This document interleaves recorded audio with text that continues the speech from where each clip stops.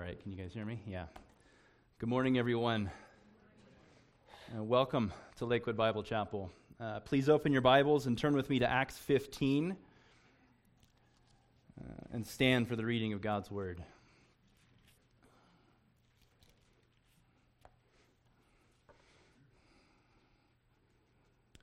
We're going to be looking at verses 15:36 to 16:10 this morning. Starting in verse 36, we read, "And after some days, Paul said to Barnabas, 'Let us return and visit the brothers in every city where we proclaimed the word of the Lord, and see how they are.'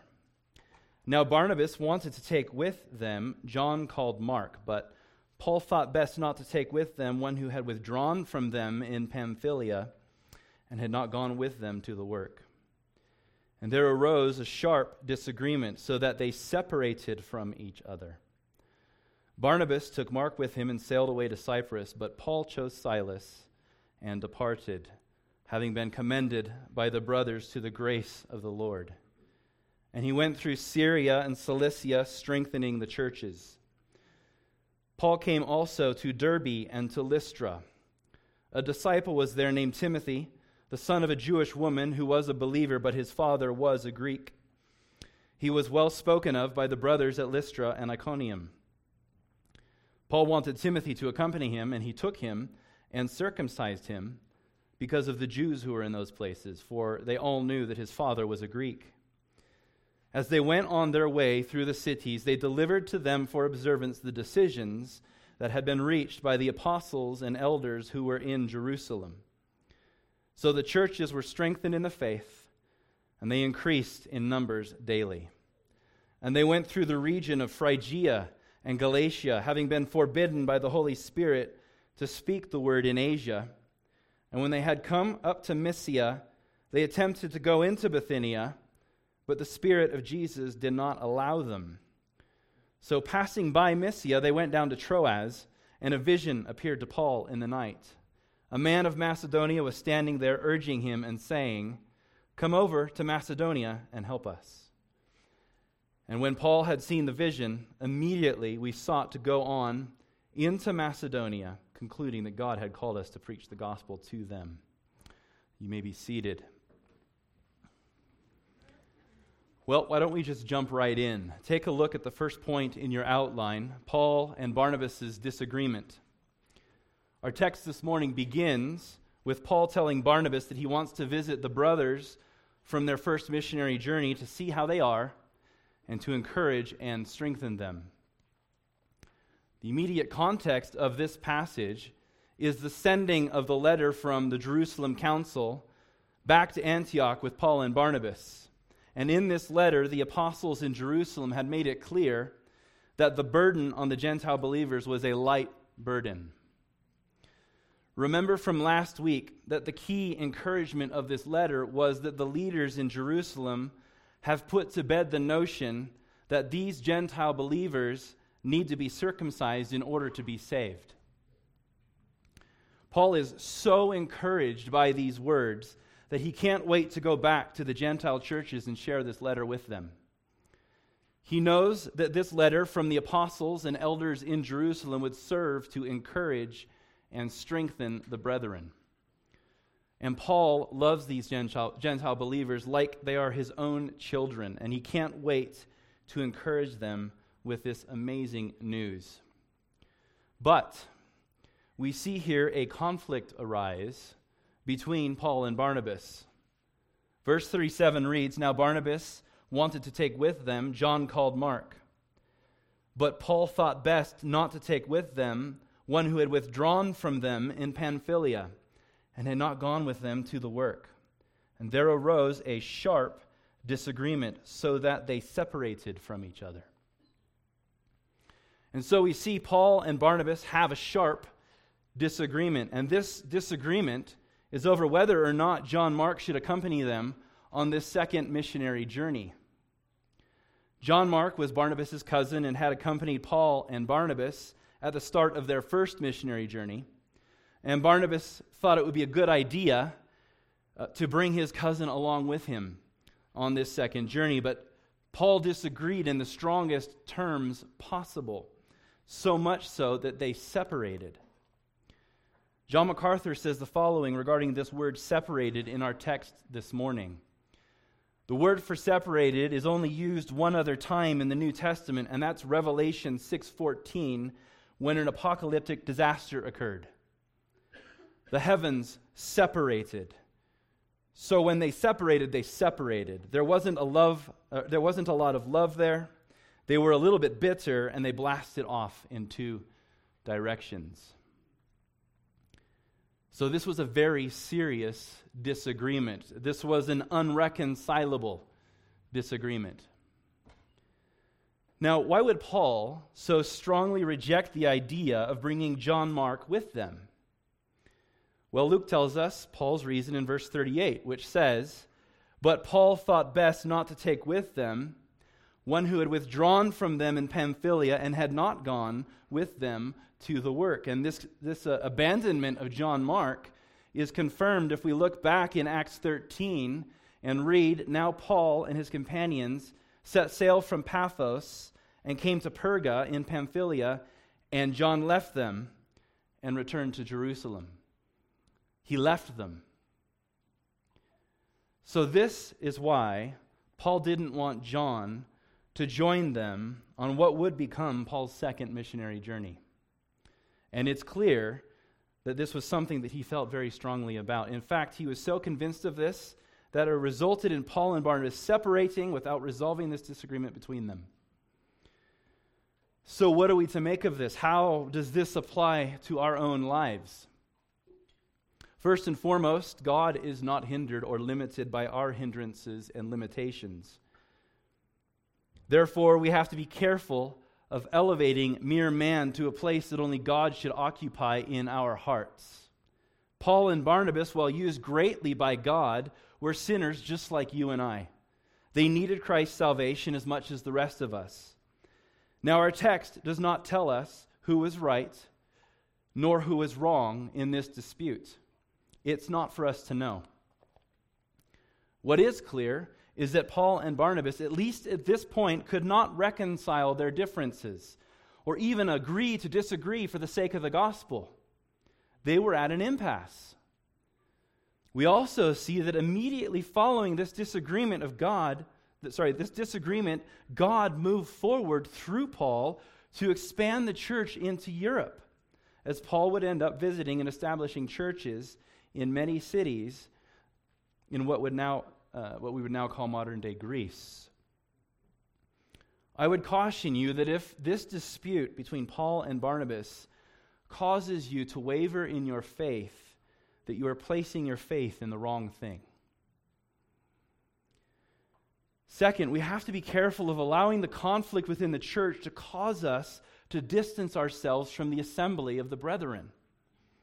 The church is filled with men and women who love the Lord with all of their hearts and at the same time are still being sanctified, still growing, and still being conformed into the image of Christ.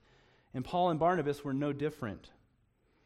Our sanctification is not complete until we are glorified. This means that there will be disagreements, fights, hurt feelings, and more as the Holy Spirit works in each of us to kill the deeds of the flesh.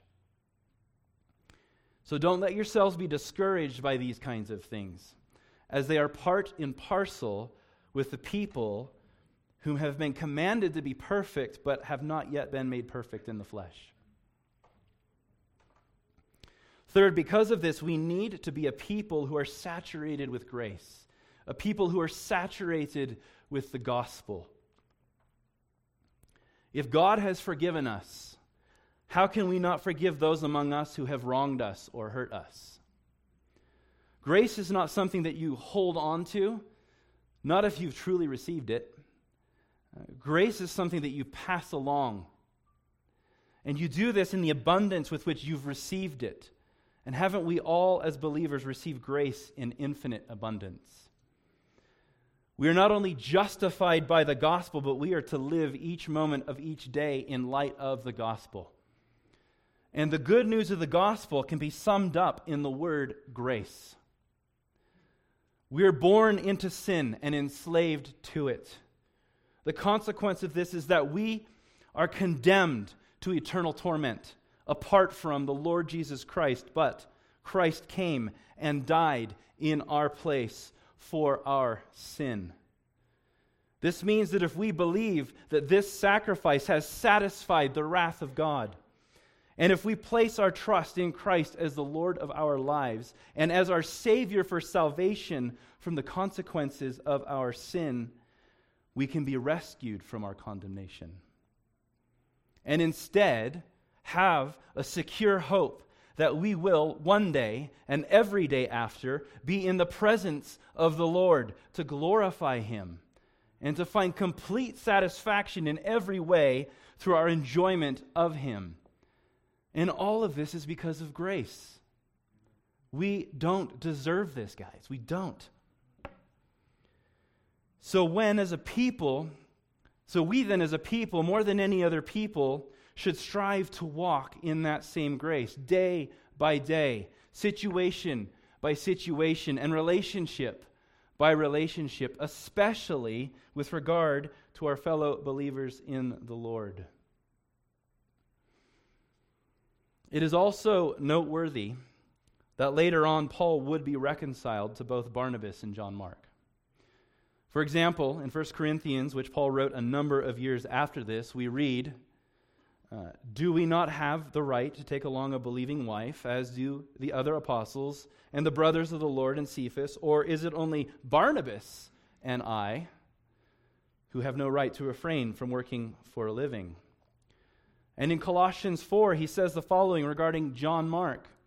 "Aristarchus, my fellow prisoner, greets you, and Mark, the cousin of Barnabas, concerning whom you have received instructions. If he comes to you, welcome him. And Jesus, who is called Justus. These are the only men of the circumcision among my fellow workers for the kingdom of God, and they have been a comfort to me."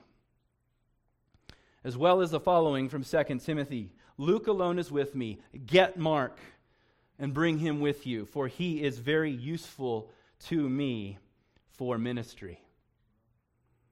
So it is clear that whatever disagreement Paul had with both Barnabas and John Mark, that they worked out their differences, and they didn't just reconcile, but went on to serve the Lord together in ongoing ministry. But back to this morning's text, we see this parting of Paul and Barnabas, and they go their separate ways. Barnabas took Mark with him and sailed away to Cyprus, but Paul chose Silas and departed, having been commended by the brothers to the grace of the Lord. So under the cloud of this yet-to-be reconciled separation, we see the birth of Paul's second missionary journey. And we see Barnabas, along with Mark, travel to their home of Cyprus, and Paul chose this man named Silas to go with him. Silas was first introduced to us in chapter 15 at the Jerusalem Council. He was one of two men, the other being Barsabbas. The other man was also called Judas. He was sent by the Jerusalem Council to accompany Paul and Barnabas back to Antioch.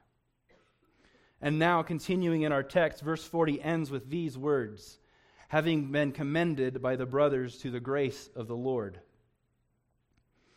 I think from the overall context of Acts, this verse simply means that Paul and Silas received commendation from, or were sent by the church in Antioch for this second missionary journey. But in addition to this, I think from the more immediate context of the Jerusalem Council, that Paul was commended by the apostles and elders there to take this letter to encourage the Gentile believers and make the grace of the Lord known to these dear brothers in Christ.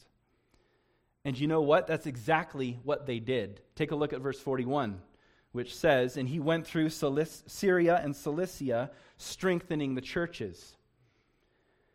We should not miss what this teaches us about grace. Do you know that the grace of God is meant to strengthen those who follow Christ unto eternal life? Turn with me to Romans 5.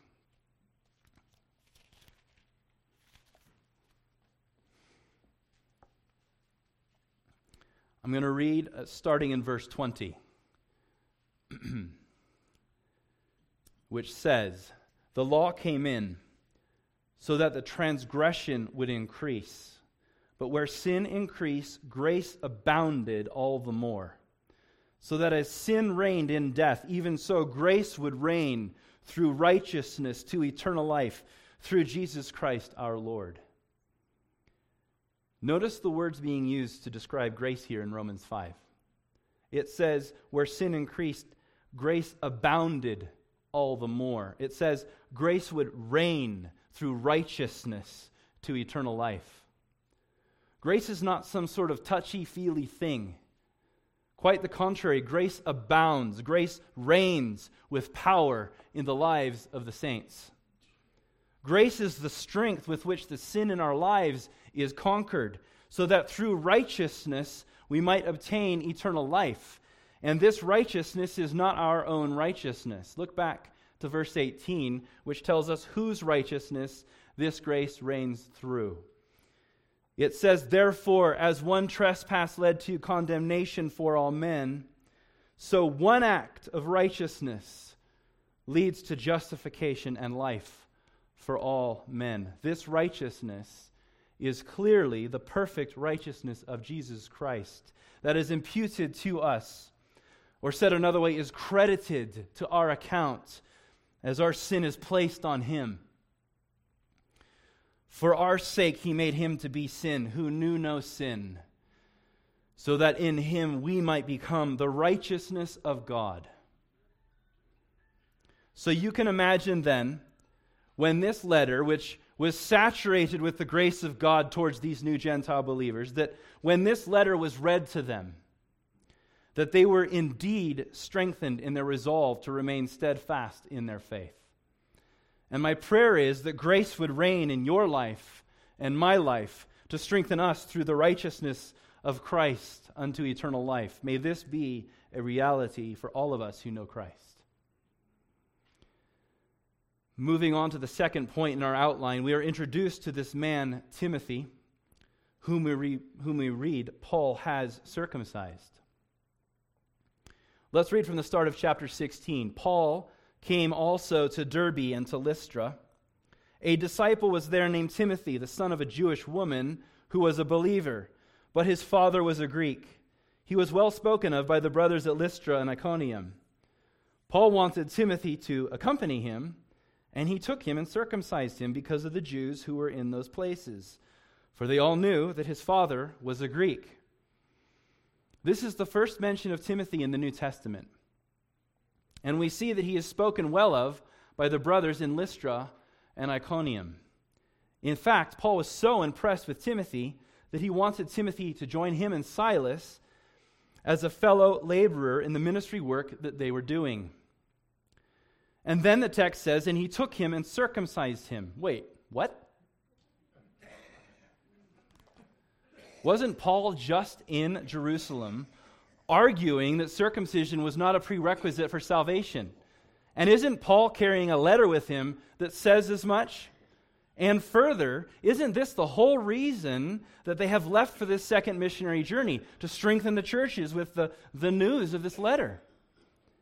In addition to this, later on, in his letter to the churches, in his letters to the churches, doesn't Paul argue strongly against the necessity of circumcision for the believer?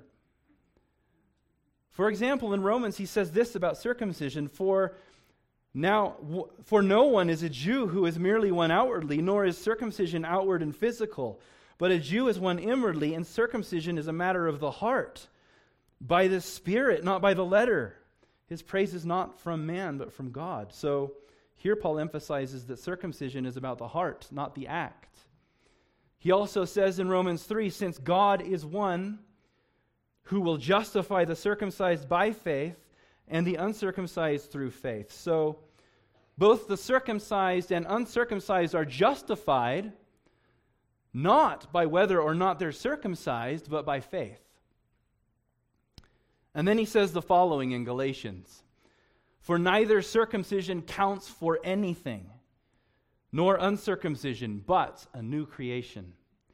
So Paul says that the act of circumcision counts for nothing. So what's going on here? Isn't it hypocritical for Paul to have Timothy circumcised and then go on to so strongly condemn circumcision in the life of a believer. So much so that, as we'll see in a brief moment, Paul refuses to have Titus circumcised. So let me just say this up front. Paul is not being hypocritical at all. I urge you to pay close attention because I think we can learn a lot from this. First and foremost, it is important that we understand exactly what Paul was arguing against when he condemned circumcision. So let's go back to what was argued at the Jerusalem Council to see exactly what that was.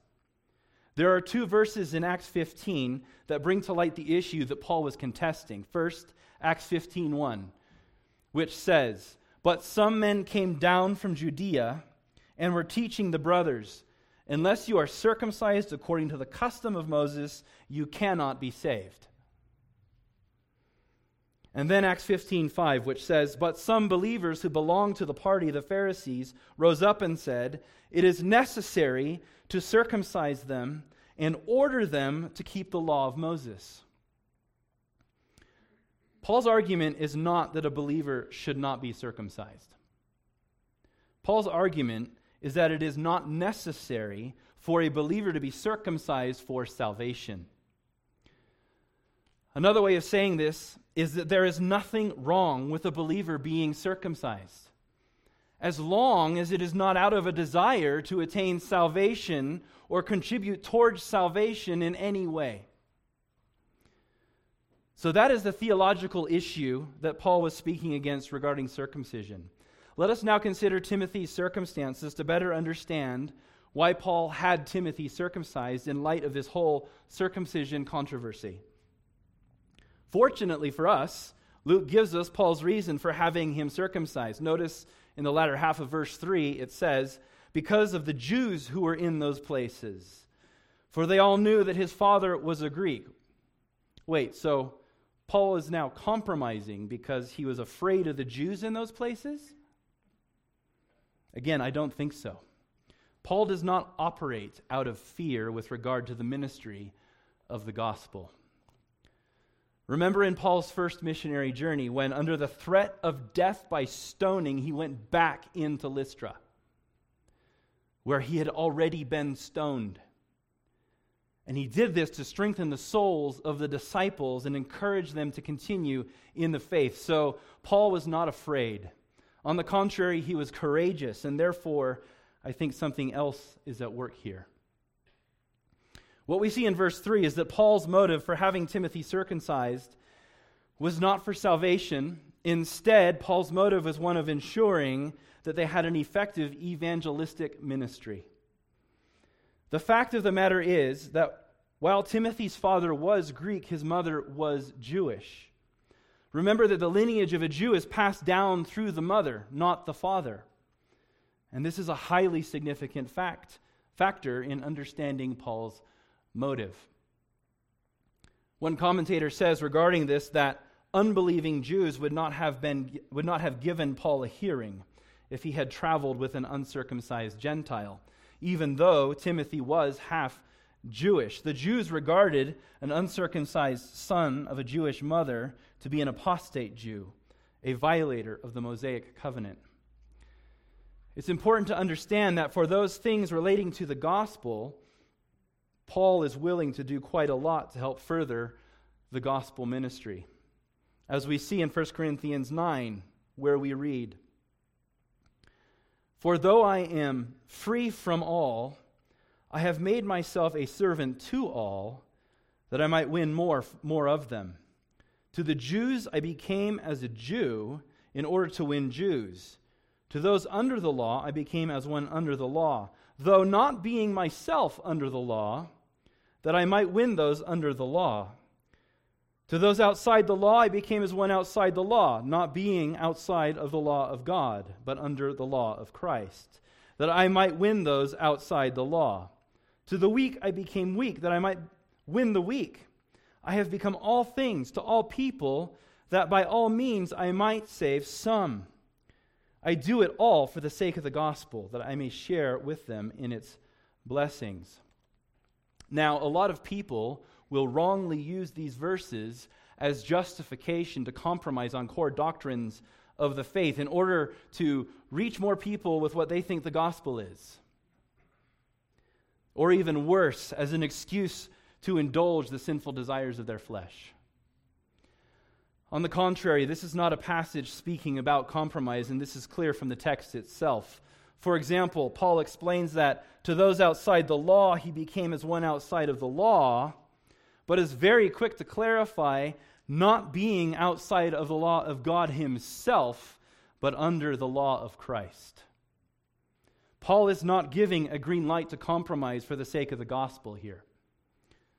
Paul is simply saying that if there are things that you can do that will remove some perceived barrier between that person and the hearing of the gospel without compromising the word of God or the message of the gospel, then why wouldn't we do those things? Okay, so with this in mind, we also know from Galatians that Paul refused to have Titus circumcised. Why would he do this if he had Timothy circumcised? Well, here's what Galatians says. But even Titus, who was with me, was not forced to be circumcised, though he was a Greek. Yet because of false brothers secretly brought in, who slipped in to spy out our freedom that we have in Christ Jesus, so that they might bring us to slavery, to them we did not yield in submission even for a moment, so that the truth of the gospel might be preserved for you. So with regard to Titus, there were false brothers, much like those at the Jerusalem Council, who were saying that Gentile believers had to be circumcised in order to be saved. Stay with me here, because the latter portion of Galatians 3:5 is the key that unlocks this whole discussion for us. It says, "To them we did not yield in submission for even a moment, so that the truth of the gospel might be preserved for you." In this circumstance, the gospel was at stake. And as we just saw, Paul, while willing to do whatever he can to remove barriers to the gospel, is not willing to compromise the gospel. In the case of Titus, the gospel was at stake because his circumcision would have been based on the premise that a work of the law was needed in order for Titus to be saved. If Titus was circumcised, it would have become a reason for Titus to boast in a work that he had performed to achieve his own salvation. Boasting in our salvation is reserved only for the Lord Jesus Christ himself. Now, back to Timothy. Remember, Timothy was not circumcised for his salvation. Rather, he was circumcised by choice under the banner of the freedom that he had in Christ, to remove the barrier that it would have caused them in preaching the gospel first at the synagogue. He, at the encouragement of Paul, did this in order that he might become, in the eyes of the Jews, a Jew, so that he might win Jews and then Gentiles for Christ. He did not get circumcised in order to be saved. Okay, let's get back to our text and see what happens next. Verses 4 and 5 read, "As they went on their way through the cities, they delivered to them for observance the decisions that had been reached by the apostles and elders who were in Jerusalem. So the churches were strengthened in the faith, and they increased in numbers daily." And so they were carrying this letter with them from the apostles and elders in Jerusalem, a letter which contained instructions as to what the Gentile believers should abstain from for the sake of unity. A letter which made it clear that circumcision is not required for salvation, a letter characterized by grace, a letter which therefore served to strengthen and encourage the Gentile believers in these churches. Notice also that these were churches that continued to grow, as it says at the end of verse 5, and they increased in numbers daily. Think about this, and remember that Paul and Barnabas just separated. Remember that Paul has been fighting for the gospel in the shadow of this circumcision controversy. So they are not only facing external trials, difficulties, and persecution from outside the church, but also internal strife and difficulty from within the church. And yet, in spite of this, they are a vibrant, growing, and thriving body of believers. Do you know why, brothers and sisters? Because the growth of the body of Christ is not dependent upon us, but on Jesus Christ alone. He builds His church. And we have seen this throughout Acts. Christ is strengthening and building His church one step at a time, one day at a time, one city at a time, and one soul at a time. And all of this in the face of persecution and in spite of unreconcilable disagreements and controversy that would even threaten the truth of the gospel.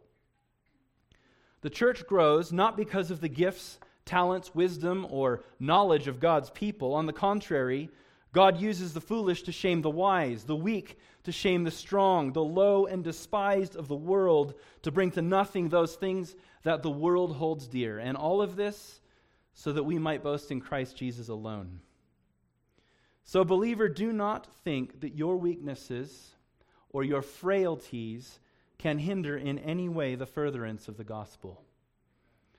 Instead, if you are not already, get to work and be used by the Lord in your weakness to confound the wise in gospel-saturated ministry. And all of this to the praise and glory of our Lord Jesus Christ. Every member in this assembly has a gift and a role to play in this greatest of all causes. And I encourage you to talk to the elders if you don't know how to get involved. And as you seek the Lord to understand how He might use you more for the work of the gospel, let us look to Paul as an example and see how the Lord led him as we consider the final point in our outline. God leads Paul to preach the gospel in Macedonia. Our text continues in verse 6, saying, "And they went through the region of Phrygia and Galatia, having been forbidden by the Holy Spirit to speak the word in Asia. And when they had come up to Mysia, they attempted to go into Bithynia, but the Spirit of Jesus did not allow them." So there should be a map that comes up here fairly. There we go. Good stuff. So Paul, Silas, and Timothy were boldly preaching the gospel in Derbe, Lystra, and Iconium, which you can kind of see up in the middle of the map there in that green section. That green section is actually the region of Galatia. And they continue in a westwardly direction toward the region of Phrygia, which was a part of Asia. Asia is in the blue, and Phrygia is on the bottom right side of it there. In Asia, there are the cities of Thyatira, Smyrna, Ephesus, Laodicea, Colossia, among others, some of which Paul would visit on his third missionary journey. But our text tells us that at this point, the Holy Spirit forbade them to speak the word in this region. Interestingly, Paul would visit Ephesus on his way back during this second missionary journey, which you can kind of see if that red line there on the left side going back into Asia goes to Ephesus.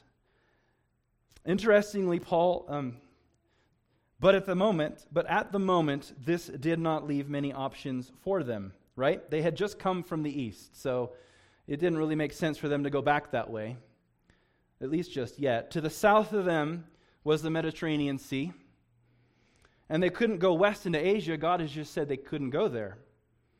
So they went north toward the province of Bithynia.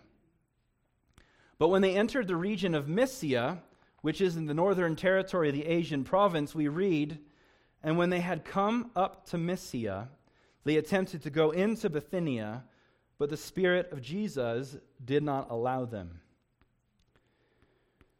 So twice we see that Paul and his traveling companions had a plan, and were going in a certain direction, but the Lord stopped them from continuing. We often refer to this in the language of Christianese as closed doors. Notice that Luke does not tell us how these doors were closed.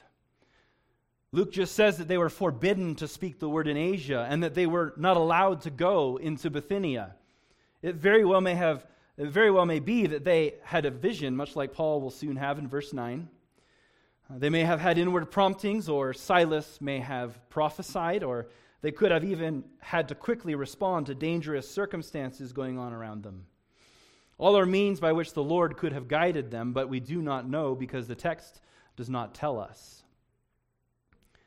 You know what? This text is not about how they were told the Lord's will, but by whom they were told the Lord's will, and to whom they were submitting every decision.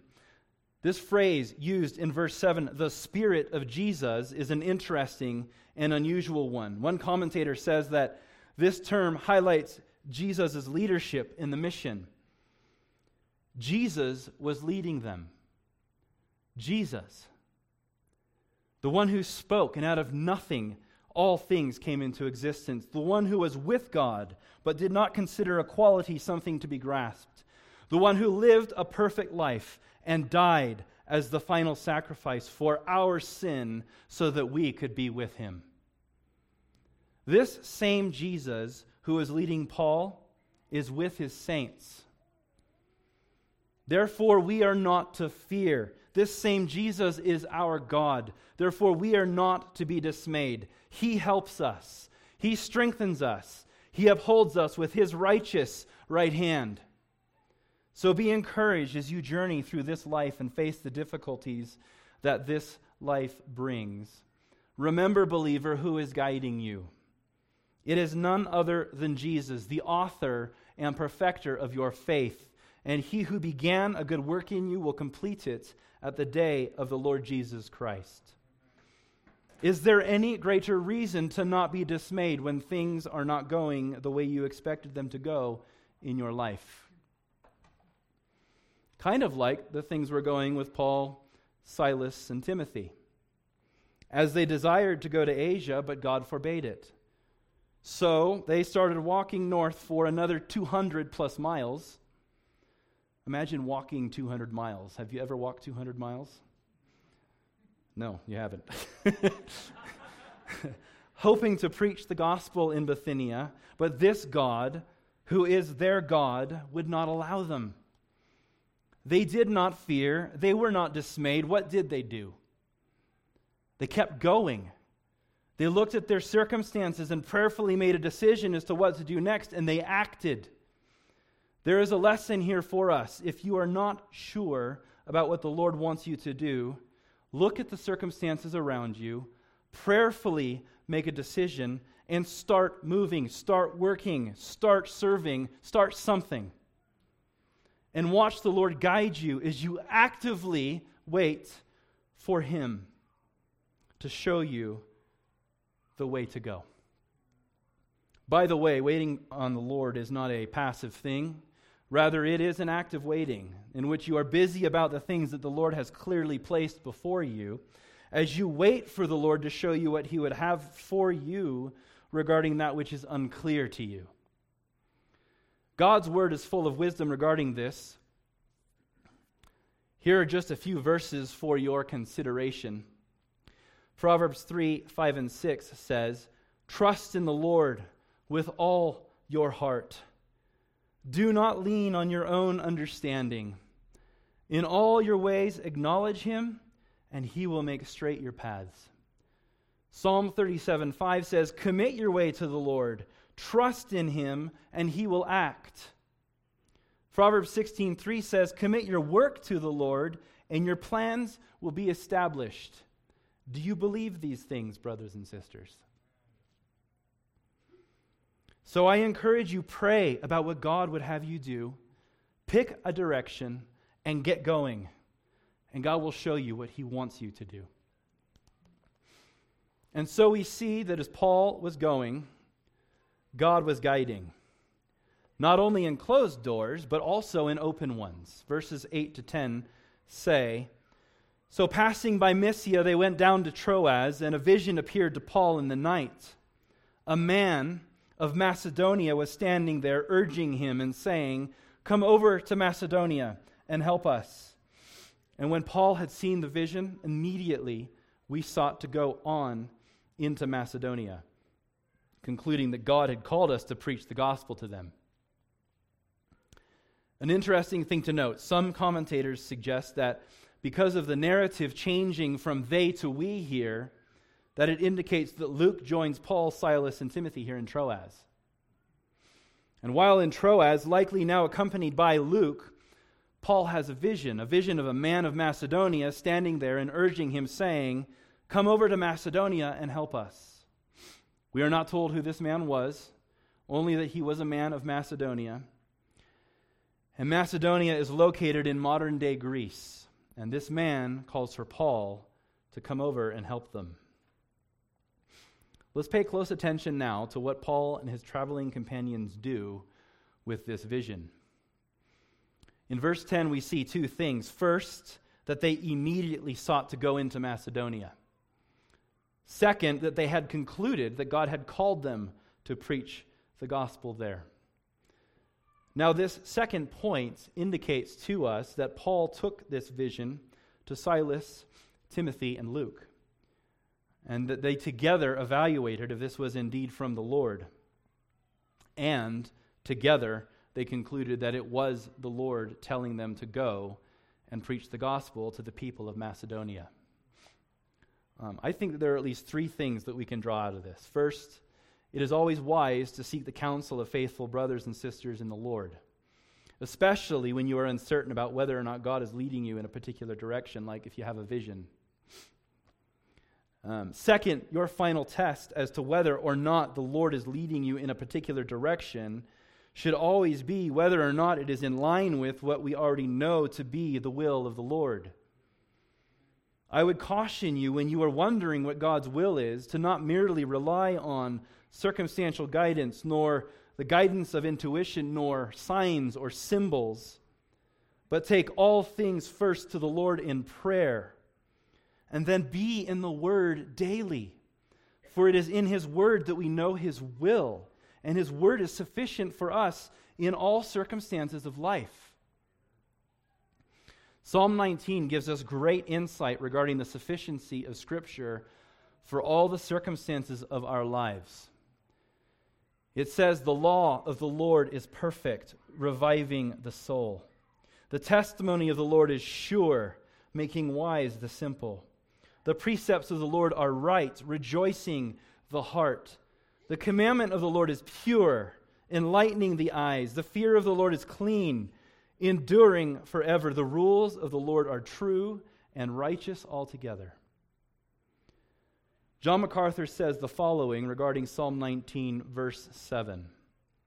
This word perfect is the translation of a common Hebrew word meaning whole, complete, or sufficient. It conveys the idea of something that is comprehensive, so as to cover all aspects of an issue. Scripture is comprehensive, embodying all that is necessary to one's spiritual life. The implication then is that we should be people of the Word, people who spend time daily seeking the Lord in the Scriptures, a people who study the Word, who memorize the Word, so that it saturates our hearts and minds.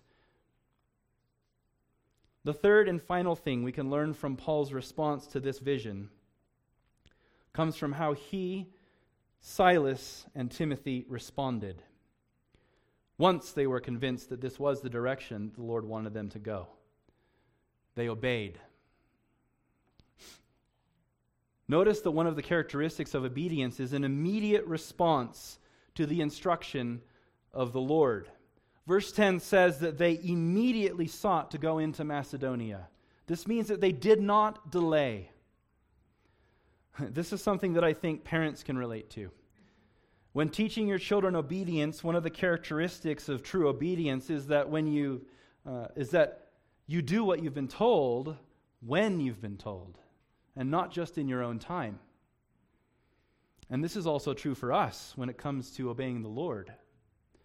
How often do we have our own idea of when we want to do something, and the Lord's timing is different than ours? So when the Lord says, go, do this or do that, we say, but Lord, let me put this in order first, or let me just take care of that before I go and do what you've told me. Paul shows us what true obedience looks like.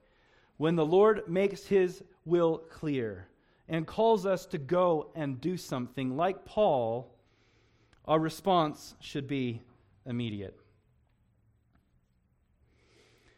So now as we close our time together this morning, let me encourage you by reminding you, first, that God is not hindered by our weaknesses.